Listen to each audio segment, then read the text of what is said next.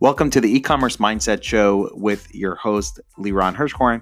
Just a quick episode here talking about some news that came out about Amazon today and some surveys that were done about consumer behavior during COVID and how it relates to their shopping on Amazon. I think you'll find this data interesting, but sort of expected if you're selling on Amazon and have seen what's happened over the last couple of months. Enjoy this episode brought to you by my Amazon-sponsored ads agency, Incrementum Digital. You can reach me at Liran at incrementumdigital.com to find out more about how we can help you grow your sales on Amazon using the power of Amazon advertising. Enjoy the episode.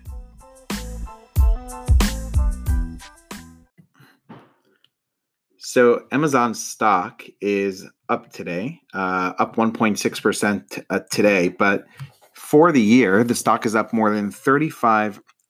There's an article today in Barron's called Amazon Stock Rallies After Analysts Predict a Lasting Pivot to Online Shopping. So stock is up 35% year to date. And the article goes on to say that the rally represents growing investor enthusiasm about the prospects for Amazon Web Services on the theory that an increase in people working remotely will act as an accelerant for cloud computing.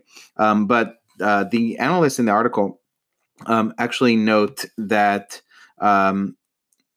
the growth in e-commerce has really been what's driving the stock price because of the accelerated consumer adoption of online shopping as retail stores remain closed or operating in limited capacity in most of the country. So RBC Capital's Mark Mahaney repeated his outperform rating on Amazon shares while lifting his target price on the stock to a high of $3,300 from $2,700. Based on that target price, Amazon will be worth more than $1.6 trillion and be worth more than Apple and Microsoft and would be the world's most valuable public company. Mahaney, who is the analyst, noted that RBC recently completed a survey of 2,800 consumers about e-commerce and found that online retail is the structural winner from the COVID-19 crisis and that Amazon is likely the best global play among the group.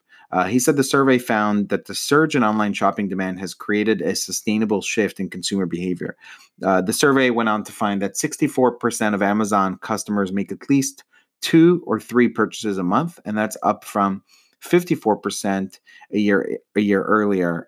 It also found that 45% of respondents said that they have spent more than $200 on Amazon over the past 90 days, and that's again up from 36% who said the same thing a year ago. Mahaney said Amazon Prime penetration is approaching 200 million subscribers worldwide, up from 150 million in January. And he says this will be a real long-term benefit as Prime customers are the most loyal Amazon users. So another analyst noted that Amazon has reopened warehouses to third-party inventory, resumed selling products in non-essential categories, and then late April restarted advertising on some large platforms like Facebook. He said that while the shares have outperformed year to date, there remains a long-term upside given massive growth opportunities in retail, enterprise technology, media, and advertising and logistics and delivery. So all great prospects for Amazon. Seems like they've been the big winner in terms of companies as it relates to the sort of worldwide lockdown that has happened and consumers changing behavior, not just in the short term, but that this will drive behavior in the long term. So this is June 8th, 2020.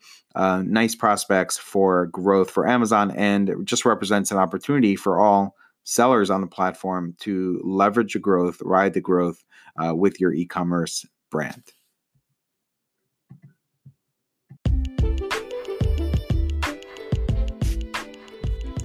Thank you for listening to another episode of the E-commerce Mindset Show. If you're enjoying the podcast, give us a review on iTunes or Spotify, or share this with a friend, and join our Facebook group to continue the conversation called E-commerce Mindset. I'll see you on the next episode of the E-commerce Mindset podcast.